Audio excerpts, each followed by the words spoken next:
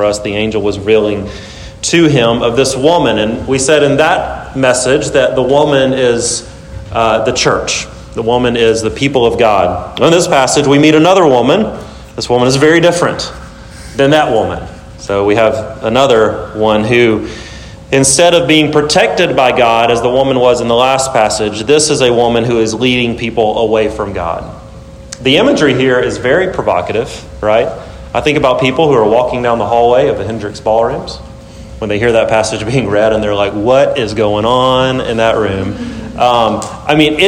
Today it is provocative. Then it was also provocative. Like, this woman is a prostitute and she's in bed with the kings of the earth.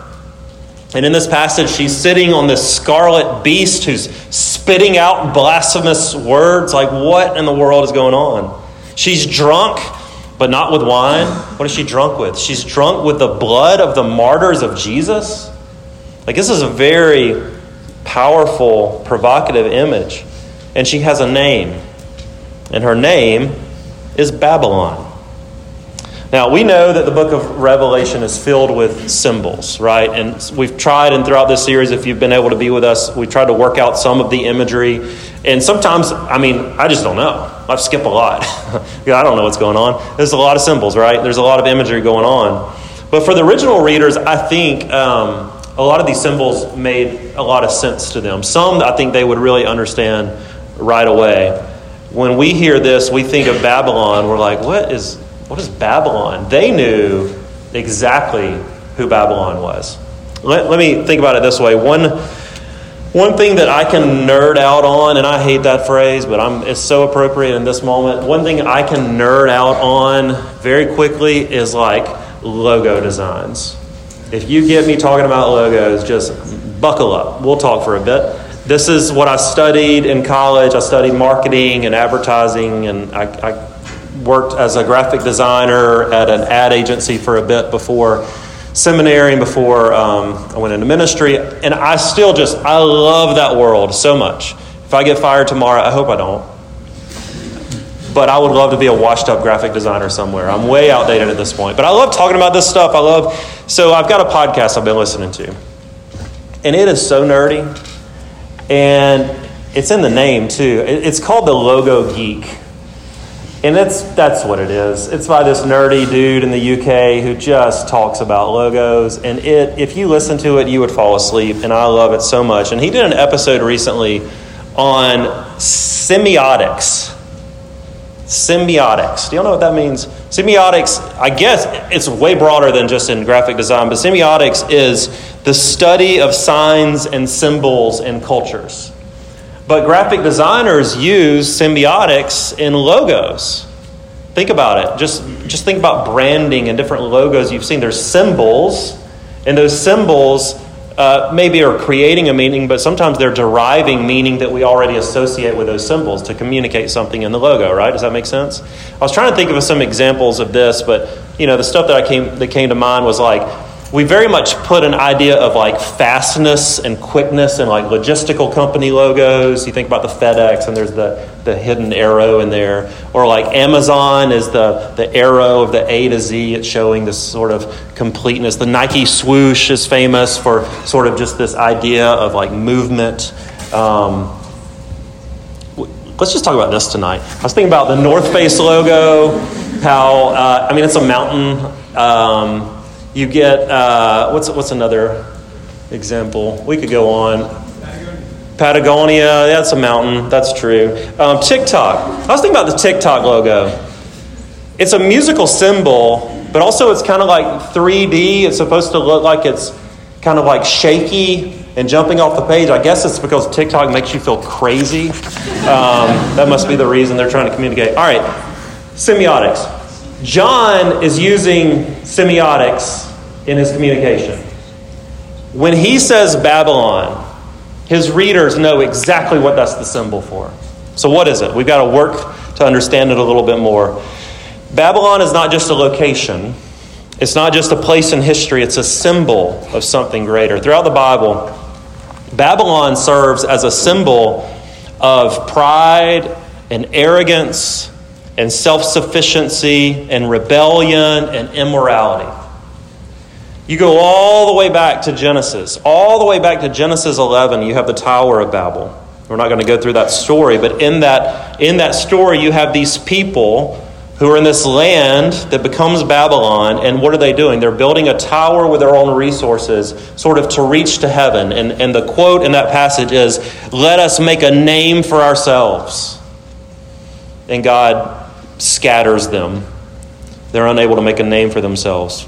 Actually, they do make a name. It's called Babylon. You fast forward, and Babylon now becomes this place throughout the Old Testament that's really seen as like the evil empire. Babylon is that evil city that took over Israel and sent God's people into exile. Babylon stands for the evil city that promotes life apart from God and seduces people as a prostitute into her room, into her bed, to convince others to live a life apart from God. That's the symbol.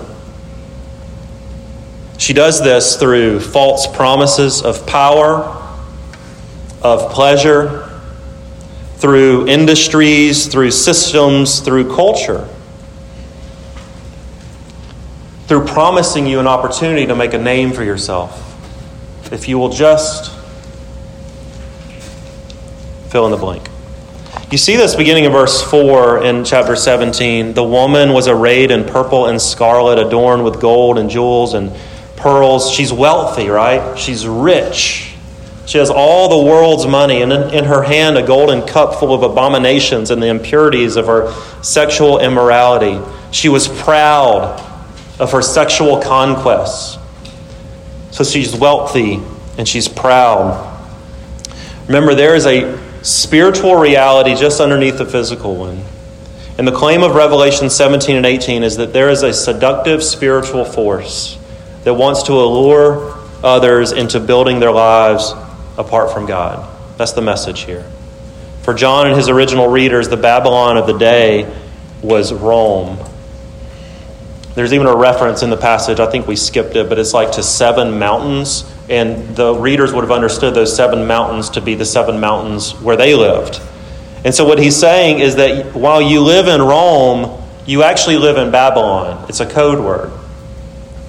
Babylon is Rome, and Rome is Babylon. Rome has a certain Babylonianness to it. And it's not just Rome. In this passage, John says that Babylon is a great mother of prostitutes. So she's not just a prostitute. She has baby prostitutes. I mean, talk about imagery. But like prostitutes upon prostitutes. Meaning there are other Babylons. Baby Babylons all over the world. Throughout all ages and in all places. There's a form of Babylonianness in all cultures. Dale Johnson is one of the commentators I've been reading a ton this semester, and he has this really great list where he talks about there are at least 7 signs of understanding if you live in a Babylonian type of place. I want to give you his 7. He says Babylon wants to promote sensuality in its culture. Babylon is full of injustices on every level. Babylon encourages the worship of things and products, stuff. Babylon promotes violence. Babylon is full of deception. Babylon is full of idolatry. Makes you wonder, do we live in the old US of A? Or are we in another baby Babylon out here? It's pretty interesting, right? This text was recorded for us, 2,000 years ago. And it feels really relevant when we look at it like that. We'll come back to this in just a minute. But one thing I want you to see, and I'm going through this outline, we talk about the figure of Babylon. Now I want to talk about the fate of Babylon, because there's one thing that is promised of Babylon and of all Babylons, and it's this. Babylon will always fall. Most of chapter 18, we read some of it, most of chapter 18 is just documenting the destruction of Babylon. And really all Babylons in the sense of the word. There's a day coming where The city will be judged by God for her evils, and she will not stand. And those who identify as citizens of the city will fall with her. Chapter 18 documents the reactions to her destruction from those who are closest to it. Now, I'm going to admit something about the internet that I do not get. And this may be a sign of age, and I'm willing to admit that. But I do not understand the popularity of reaction videos. What is going on in the internet with reaction videos? Like, somebody explain to me how this started and why we care what someone's face looks like when they're watching a thing that you're also watching. Maybe there may be a deeper desire that I don't want to get into because it'll make you sad. I think we just want to talk to people. But anyway, why have we moved from wanting to watch cat videos to wanting to watch cats watching cat videos? Which that actually sounds pretty great. I kind of get it now. But if you... imagine watching a cat. All right, I guess that's the whole thing. So, chapter 18 is like a 2,000-year-old reaction video. If you read the whole chapter, what you have is you have kings, and you have merchants, and you have sailors, and you have all of these other people who are watching the destruction of Babylon, and you're seeing their reactions. It is pretty interesting. Because how does it affect them? Well, 18:8, let me read for you again a couple of verses. It says, "For this reason her plagues will come in a single day, and there will be mourning and famine. She'll be burned up with fire, for mighty is the Lord who has judged her." Verse 9 says, "And the kings of the earth," here's the reaction. "The kings of the earth who committed sexual immorality and lived in luxury with her, they will weep, and they will wail. They will stand far off in fear, and they will say, 'Alas, alas, the great city, the mighty city of Babylon.'" Here's what their reactions are telling us. Babylon will fall. Babylon will be judged, even in just a single hour. And those who buy what she's selling will go broke. That's what their reactions tell us. And by the way, Babylon did fall, the original city. And so did the Babylon. Rome fell very quickly. This passage talks about in a single hour, literally within a week, Rome fell. Again, here's Johnson. Let me give you a quote. He said, "Babylon falls because evil always self-destructs. Systems built on principles inconsistent with the living God simply will not endure." He says, "Babylon, regardless of what other name she bears at any particular time, is always, always falling." Here's the point. Babylon can never deliver on what Babylon promises. The prostitute allures her victims, entices them in, and in the end she leaves them empty and broken. She falls, and so too does anyone who lays with her. So let's think about it. Are we in Babylon? Think about the list earlier. Do we see any signs of Babylonianness in our culture, sensuality or injustices, violence or deceit? Are we a culture that encourages the worship of things, products or money? Does our culture promote building a life apart from God? I think we can safely say that we are living in at least an iteration of Babylon. So does that mean this Babylon is falling too? In a spiritual sense, yes, and always. There is a reality beyond the physical one, but we really need eyes to see it. And this is what's really hard about this passage. And this is what's really hard about talking to you in this context. We're all on the college campus. It's a Tuesday night. You're in the middle of your semester. You got a lot going on. And here we are in this room, and we're talking about how the world around us is falling apart. But you look outside, it doesn't seem like it, right? We go about our days, and it seems like, people who are participating in the things described in this passage are doing just fine. And maybe that's you, and maybe you're like, I'm kind of getting away with it. I don't feel any issues with the things that I'm doing.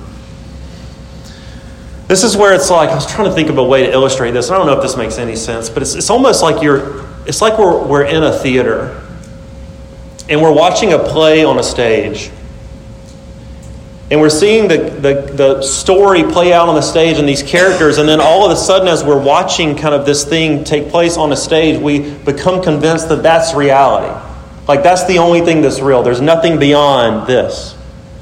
So much so that when the play ends and we walk outside and the sun is bright and we're kind of like, wait, this is what's going on out here? It's like, this is what Revelation does. Revelation opens the theater doors for us to see what's really going on the other side of the stage. Because we get caught up in the story right here. We need eyes to see. We need to be lifted up so that we can see reality. That's the gift of Revelation.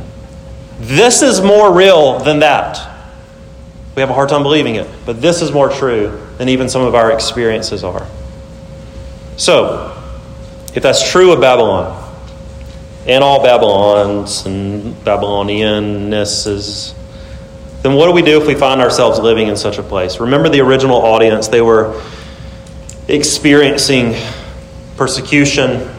They were living this out, rampant sexual immorality, injustices of all kinds, violence and idolatries. And John writes to encourage them. So this is meant to be encouraging. I don't know if we've gotten there yet. But this is meant to be encouraging for John. And it's going to get really encouraging over the next few chapters. Please come back next week. Pete's going to lead us in Revelation 19 next week, and I'm so excited for it and everything that comes after that. But as for now, what does it look like to live in Babylon? How do you live faithfully as a Christian, if you're a Christian, in this culture? So my final point is a field guide to surviving in Babylon. This all comes from the text. There's three things that I want to leave us with that this text encourages.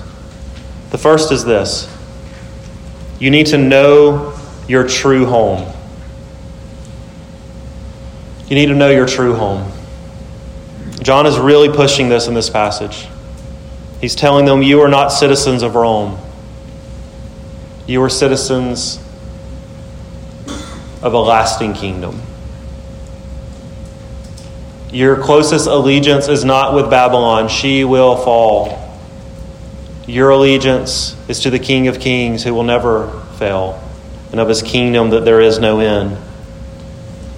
This is really the thrust of Jesus' famous Sermon on the Mount. I did that as a series a couple of years ago, and I learned so much from that series.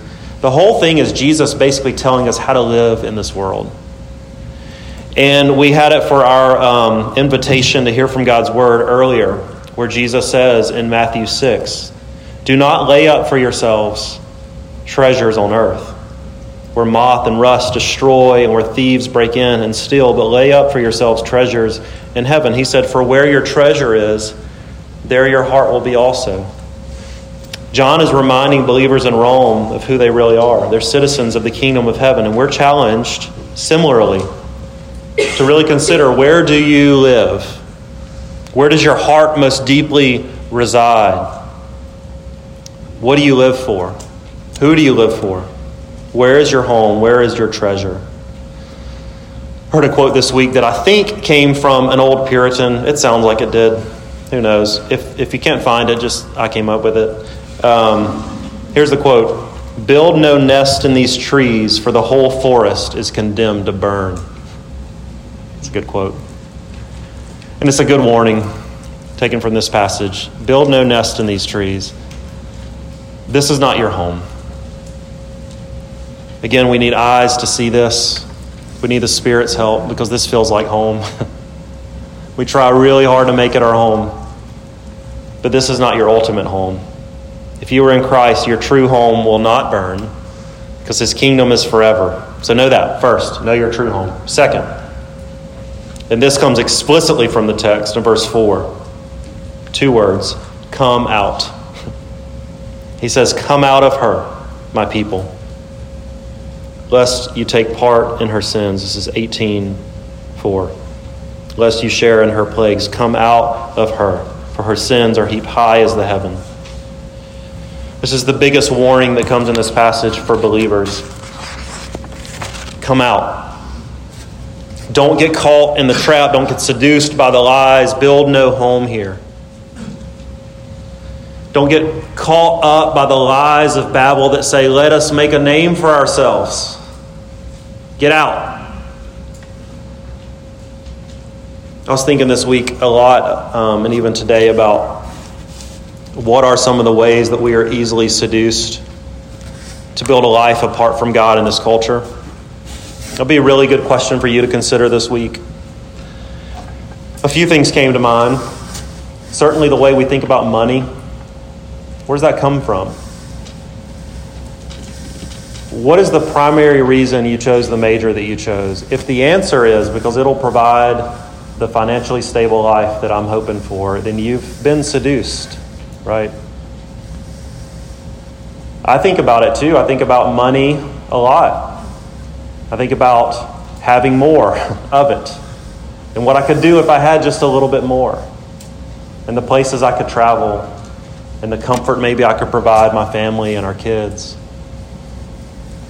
We're so easily seduced by the promise of more in our culture. So easily. The way we think about our bodies. We could go a lot of different directions with this. But you may think, you look at yourself in the mirror, or you avoid it. And you think, if I could just lose 5 pounds. If I could just fit into these specific clothes. If I could just look like this person. Or maybe it informs you're trying to put on weight. You're trying to put on muscle. You're trying to present this life to someone that you are the most athletic, the most fit person all around. The way we can so sort of obsess over our image, where does that come from?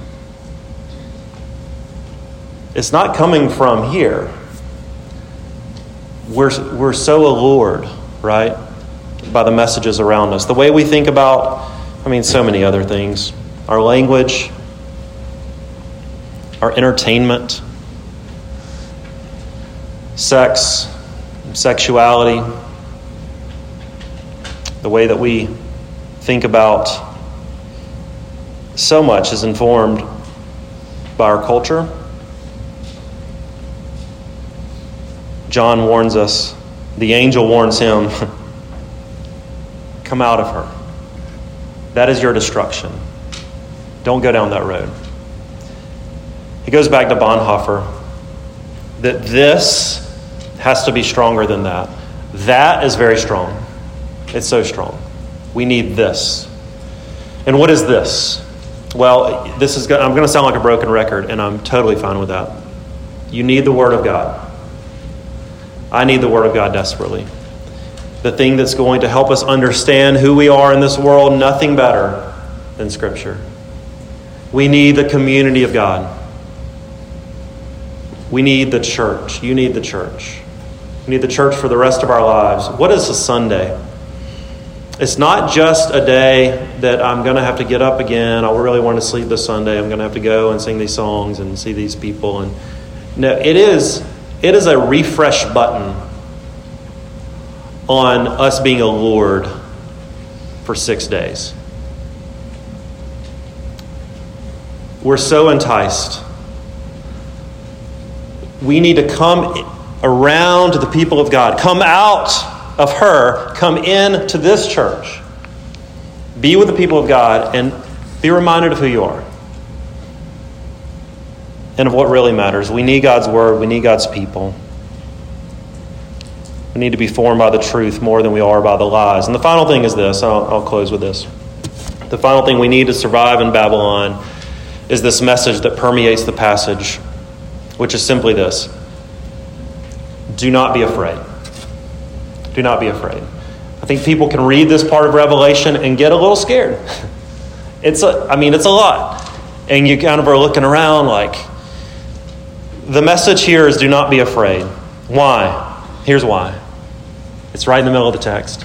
Because the Lamb always wins. This is chapter 17, verse 14. They will make war on the Lamb, and the Lamb will conquer them, for he is the Lord of lords, and he is the King of kings, and those with him are called and chosen and faithful. The prostitute conspires with the dragon that we talked about last week, who conspires with the two beasts that come after that passage. If I had one more week, I would have done that passage. We skipped it. It's amazing. Chapter 13. Go read it. But they form this unholy trinity, and they conspire together to attack the Lamb. And in the end, they lose. That's the message of Revelation. Judgment is coming. They make war on the Lamb, and the Lamb will conquer them forever and ever. He is the Lord of lords. He is the King of kings. Do not be afraid. I'm telling you, we live in a time and we live in a place where it looks like the Lamb is losing at times. The culture got us again. And I tell you what, when we've brought kids into this world and into our family, you start to really feel this. Like sometimes it feels like the Lamb is losing because of what your kids are going through. Like this is a hard message. We need to believe it. I need to believe it. Especially when it comes to those categories we mentioned: sensuality, violence, injustices, idolatries. I mean, the world is so broken. But Jesus promises us, in the end, the Lamb always wins. The Lamb always wins. I'll close with this picture. If you and I are friends on Be Real, then you know last Friday, I know you follow very closely what I'm up to. Last Friday, our oldest daughter Lucy and I went to a play at the Clemson Little Theater, which is a little place in Pendleton where she takes classes and performs and plays. And we went to support some of her friends who are in a current production of The Giver. Some of you know that book and you love it. I did not know it, and it was way more intense than I expected. That book, that play was something else. But you have these kids on the stage, and they're all like, in Clemson Little Theater, they're all like 8 to 12, and they're putting on this production of The Giver, and it's dark, it's dystopian. The story is, no spoiler alerts here, this is stuff you can read on Wikipedia. The story is, it's in this future where they're in these people are in this society, this community that doesn't allow for any difference. And so they're in this sort of community that doesn't allow for emotion. It doesn't allow for, I guess, like color and weather as well. Like in the name of protecting the people in this community, they've created sameness across the board. Am I right so far, Giver fans? Okay.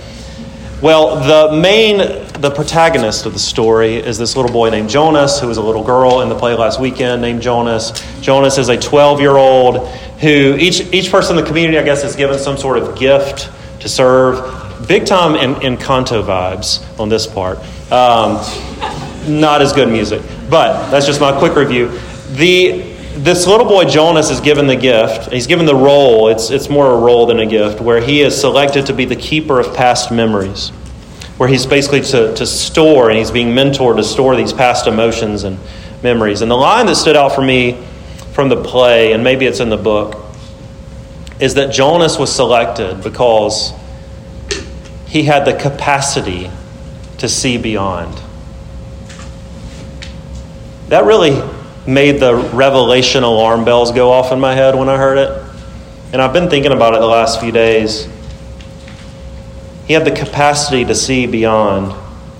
I'm not saying we live in a dystopian community of the Giver where differences are not allowed, but I'm also not saying we're not. The question is, do we have the capacity to see beyond?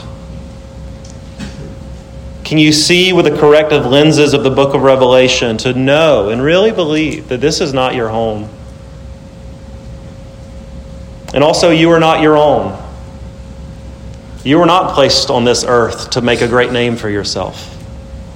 You were placed here to show the world how great your Father is and how loving your Savior is. This is not all that there is. You cannot spend your days making the best possible life for yourself here. It is empty. and will always lead us empty. There is a life beyond this one. There is hope and meaning and purpose so much greater than our society of sameness would ever want you to see and experience. So, know your true home.